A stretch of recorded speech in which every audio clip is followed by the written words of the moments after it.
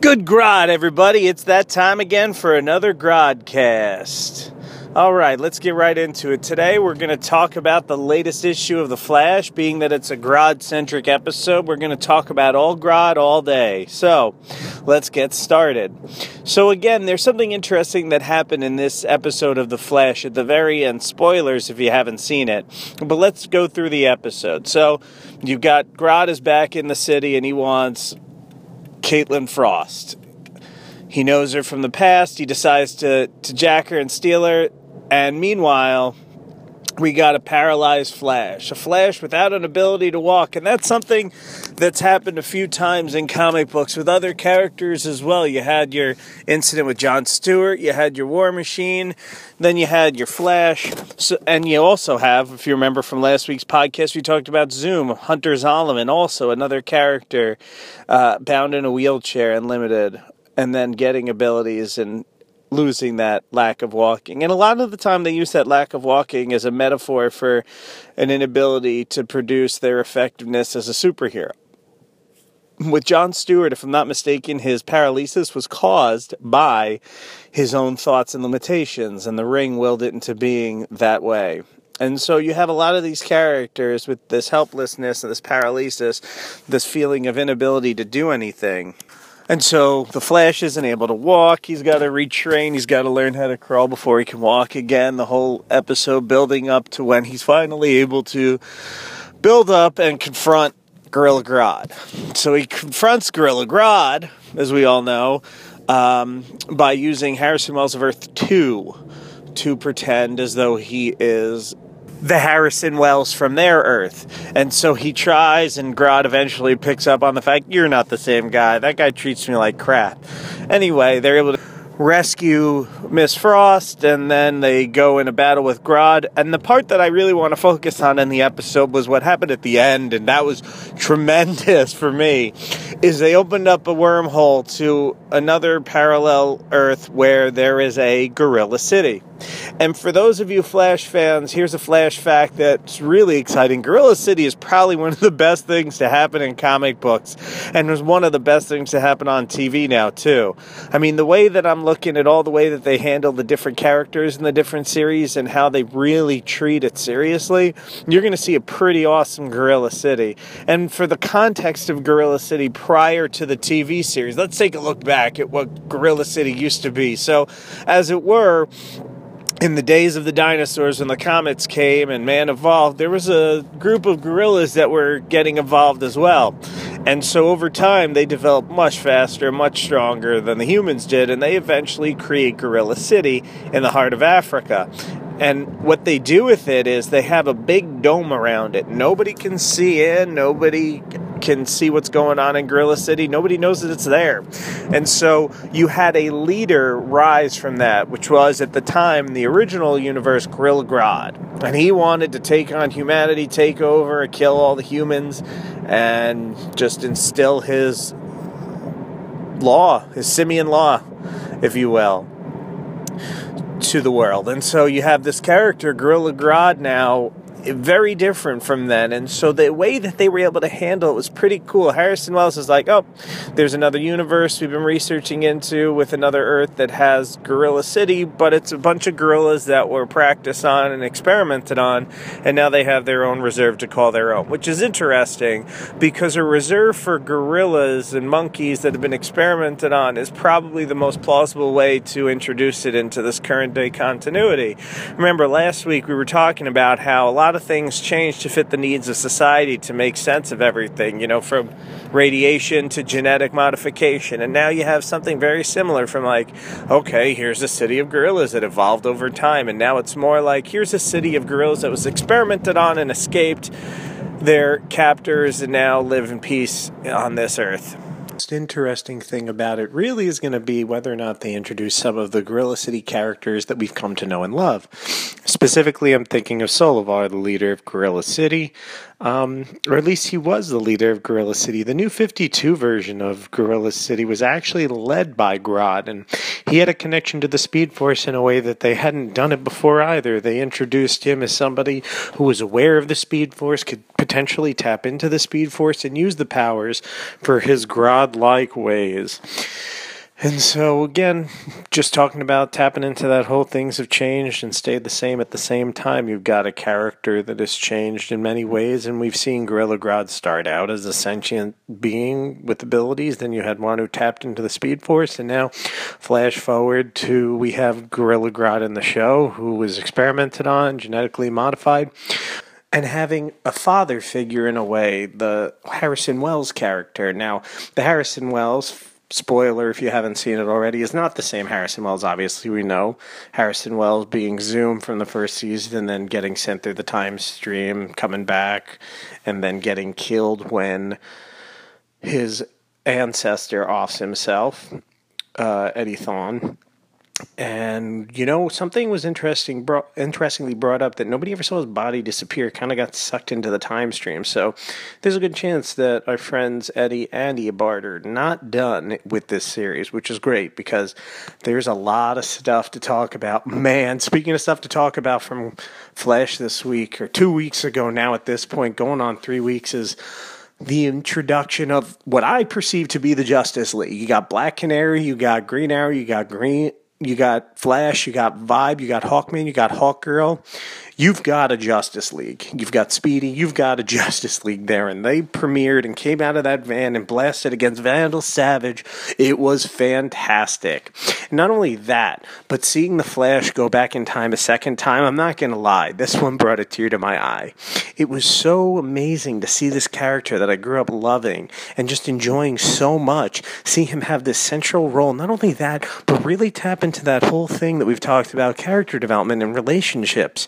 And it was just so beautiful to see him once again. He was with Oliver Queen, and Oliver, when he's trying to fight off Vandal Savage, just goes, "Run, Barry, run." And it just hit me. For whatever reason, at that moment, I sat there and I was like, wow, I've literally gotten everything that I've wanted. I can't want for more because I got everything I need in this show. And in Arrow, a lot of credit goes to both of those shows. Synergy is amazing, and it's a wonderful thing. And the momentum that DC builds on its TV front in a lot of these shows is exactly what Marvel's doing on its movie front. Speaking of Marvel, I just want to say, and we talk about characters a lot, we're going to flash over to a different category real quick, and we're going to talk a lot about probably one of the most interesting TV shows I've seen on Netflix or TV in a while. That particular being Jessica Jones. Now, I don't know how many of you are that familiar with Jessica Jones, but you're probably all fairly familiar with it now that the show is hit. And that was something that I gotta say has been a great, great story. It was a great comic book. It was written very well. Great art, especially when you read the early stuff. I know it switched over to, not Powers, it switched over to being called The Pulse. But originally, it was worked on by Brian Bendis and Michael Gaydos. And I gotta say, Michael Gaydos had such great art for that particular book, and it set up a whole feel for it, and we're going to talk about that feel in a minute. But right now I just want to bask in the glory that was Jessica Jones and is Jessica Jones. I mean, as of now we haven't confirmed that there's going to be a season 2, but I mean, after what we saw there, I don't doubt that it'll happen. I mean, first off, you got Kristen Ritter playing Jessica Jones, who's absolutely fantastic in the role. I must say, I was skeptical at first. I really didn't know she could do it. I was like, I don't know if this chick can ball, but you know what? I gave her a chance, I watched it, and I fell in love with it. Not only that, but the whole cast is incredible. I'm sorry to say at this moment I don't remember Luke Cage's real name in real life, but the actor that played him spot on. I mean, that acting was amazing. You got, spoiler alerts, Hellcat. You got other characters, like, spoilers alert again, you have Nuke appear in the show by the tail end of it. And character development being what it is, created these fantastically live, real characters. And then we get to the man of the hour, who took by far the strongest role in that show, and that was David Tennant as the Purple Man. I mean, just the way he played it was fantastic. it's really hard to convey the ideas of telepathy and mind control, because it's really just based on the actors convincing you that that is something that's going on. And I gotta say, they all did it beautifully. They all did a fantastic job of convincing you that the mind control was actually happening, that the mind control was really going on in the story. I mean, the actors couldn't have done better with it. It was just beautiful to see. And the story itself follows a really, really age-old genre. And this is probably my most favorite part about it. When I watch it, slowly the pieces click together, and I said, oh my gosh, they're doing a film noir just like the comic. It was absolutely a beautiful interpretation of film noir set in a modern-day superhero pop culture world backdrop. We really got a taste for not only the Marvel universe, the cinematic universe, we also got a great delving into the chops that Marvel can do with a genre that I don't think has been touched that often in the mainstream pop culture nowadays. Film noir is French derivative filming. It has a very specific type of story arc. It usually centers around a down-and-out hero. Now, fallen heroes and down-and-out heroes are something we've talked about on Grodcast in the past, but this particular reference goes to something more. It refers to a character that's hit a really hard time. They had this very strong personality. They had these very positive feel. They were very strong and good at what they did. Some great tragedy in their life brought them down, and they brought them down through using some variety of drug, usually alcohol. There's an alcoholic vibe to it. And a lot of film noir, I gotta say, doesn't have a perfect happy ending. Now, they followed that right to the end. I mean, I don't have to say it for all of you that have watched it, but for those of you that haven't watched it, you got to take a look at this, because it really follows the perfect film noir story arc. And even more than that is it just gave you a feel for these people. I don't think of them as characters. Marvel's got me thinking they're people. And they got me feeling for these people I've never met before. And over the span of all these episodes, they got me to really, really feel for these characters. I mean, there were characters that were introduced that didn't exist in the books that they got me feeling for. I can't remember his name either right now, but spoiler, the druggie that becomes her pseudo-assistant, they didn't have that in the books, ever. It was amazing to see that. It was amazing to watch that. Even some of the other stuff, like her best friend in the comic book, if I'm not mistaken, is Carol Danvers. I don't think it was Pamela Hayden, it was Hellcat, rather. And that was just incredible to see that happen.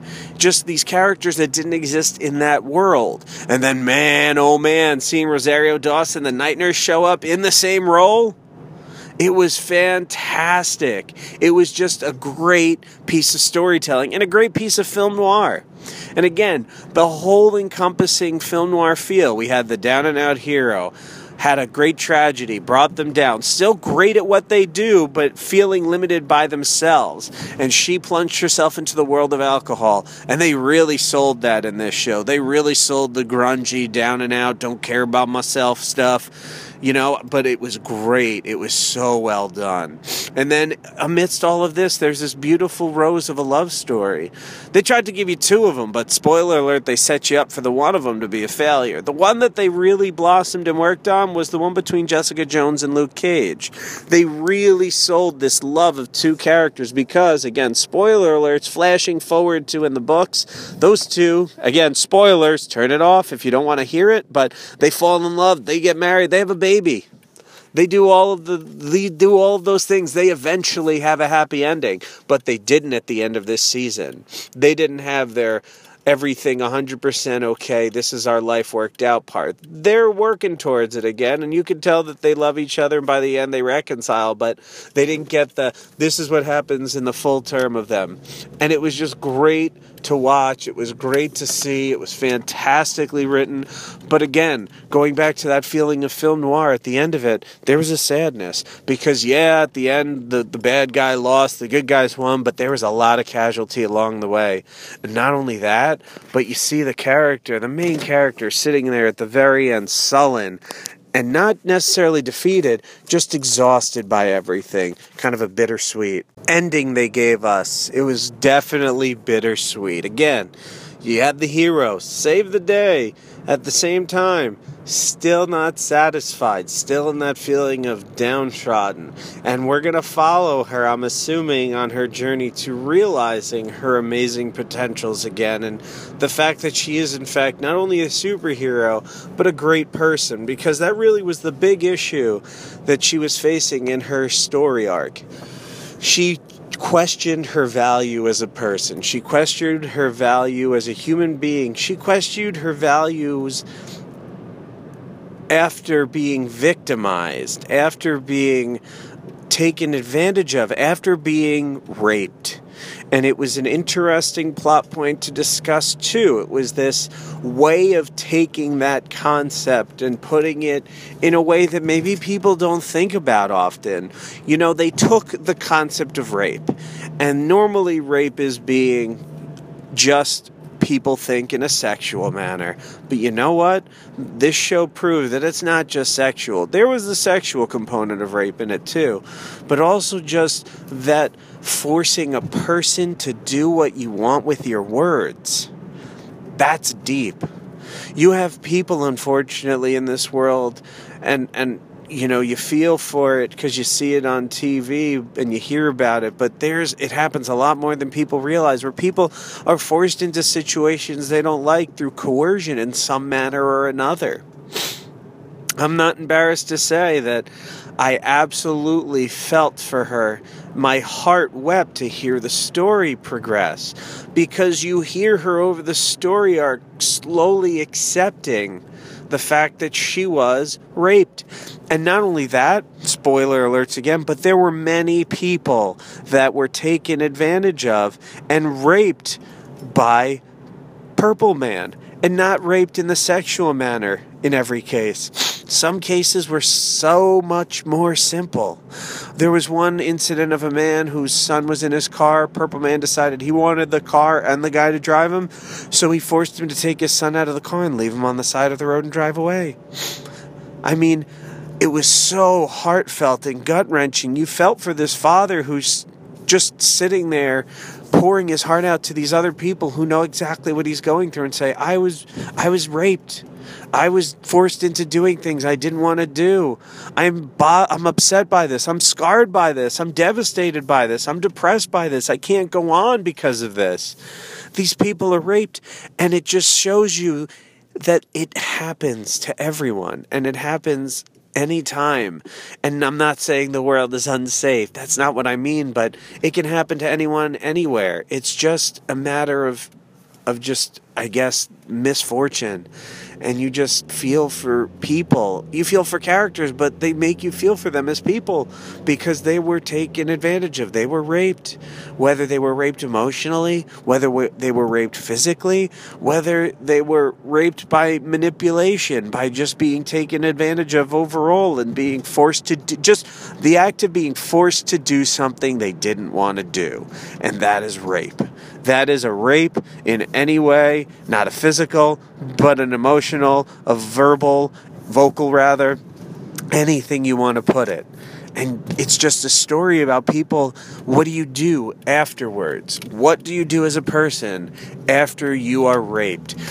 How do you pick up the pieces? How do you keep going on? How do you keep going day in and day out? And for some people it's extremely hard. And some people struggle for years with it and never feel like they get great resolution. And you had a character in the show who, granted, has superpowers, but was able to overpower this feeling of loss of her power, loss of control over her life, rather, and taking it back. And obviously we use this in the sense of, superhero, she's really physically fighting someone off, but it also represents the emotional inner turmoil that people have with these issues all the time, and these problems and these traumas. Traumas is the word. It's just a great story about people surviving after trauma, and what do you do? How do you pick up the pieces afterwards? And that was probably the biggest victory for Jessica in the show. She identified herself as being raped. She confronted her fear. She confronted her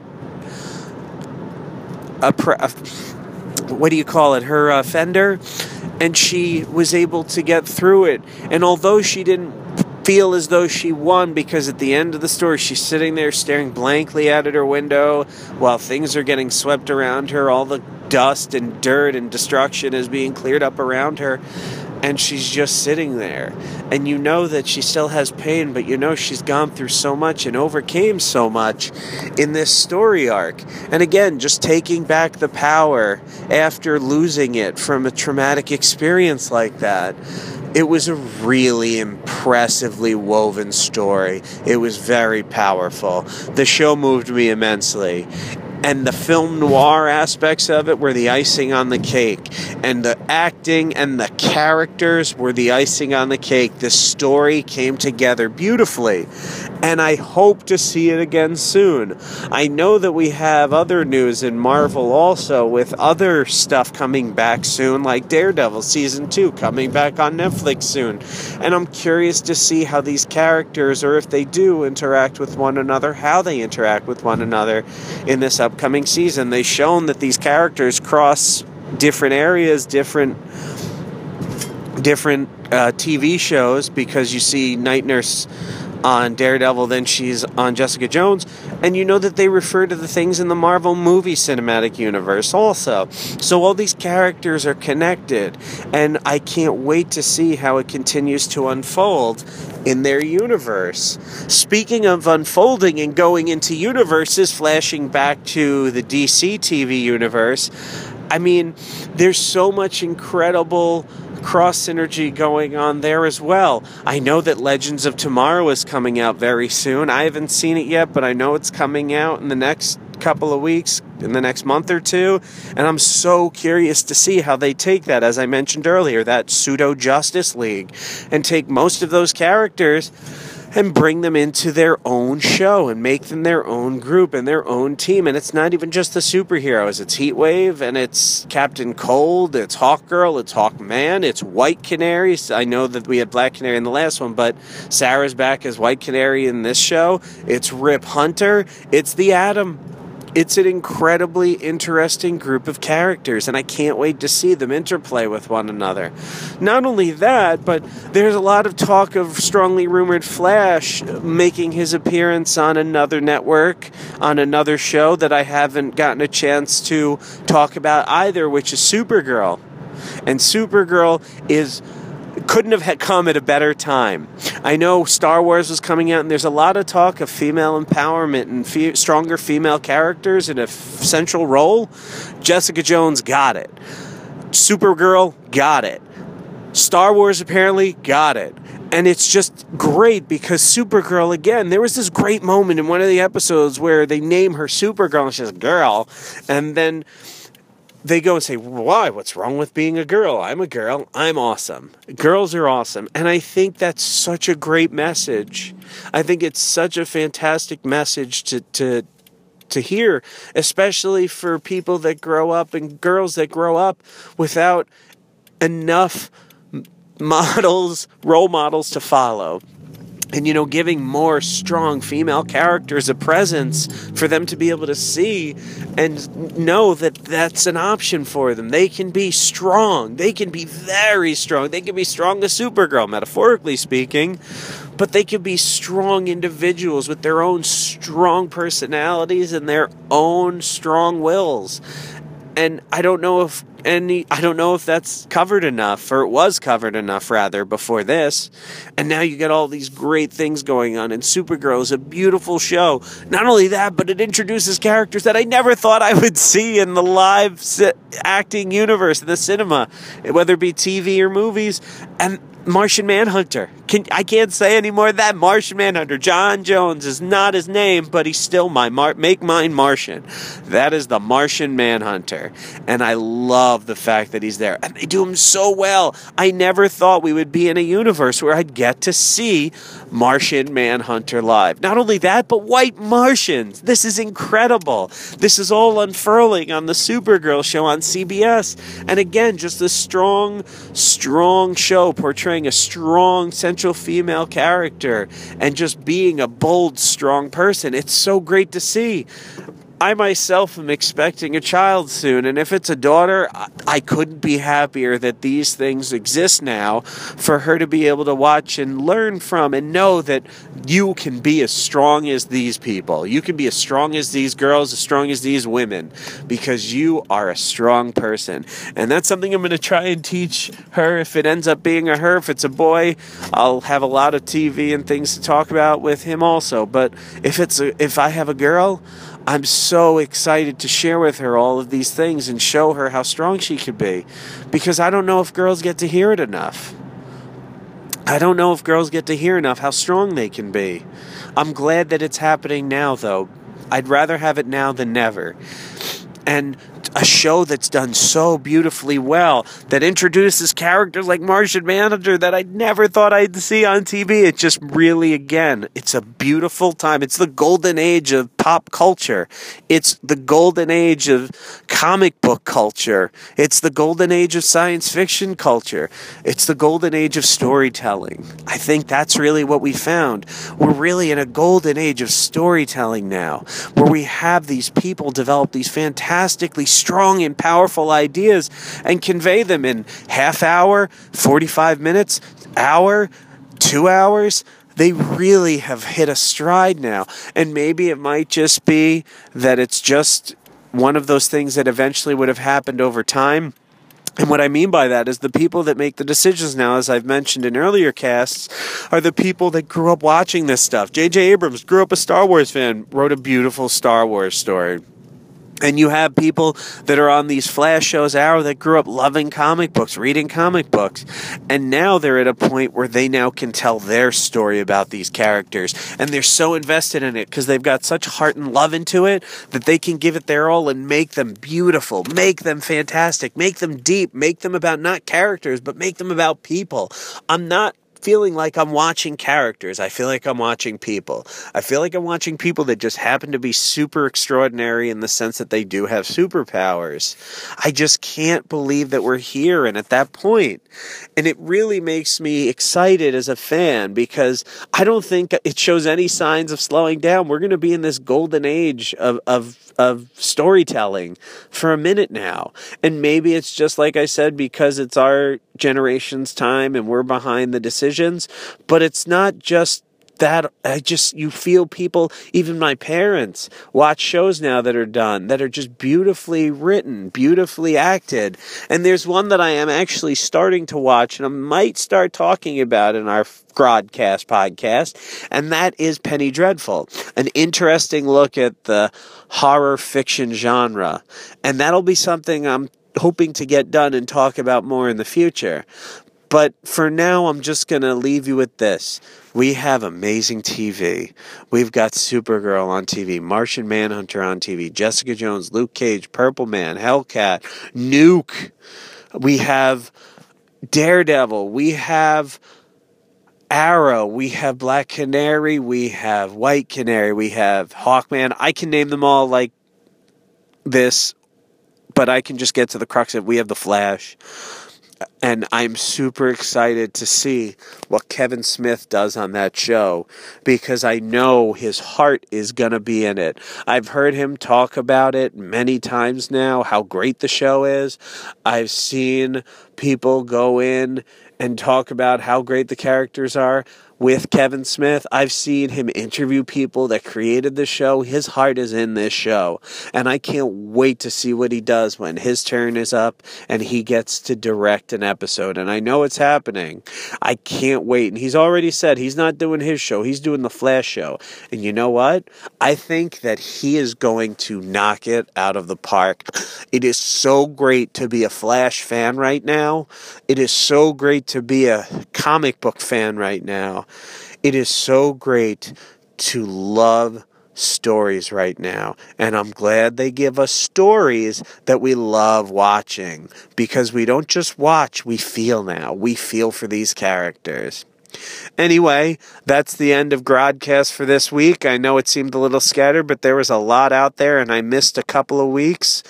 But again, This is Ben Toper saying good night and Grodd help us all.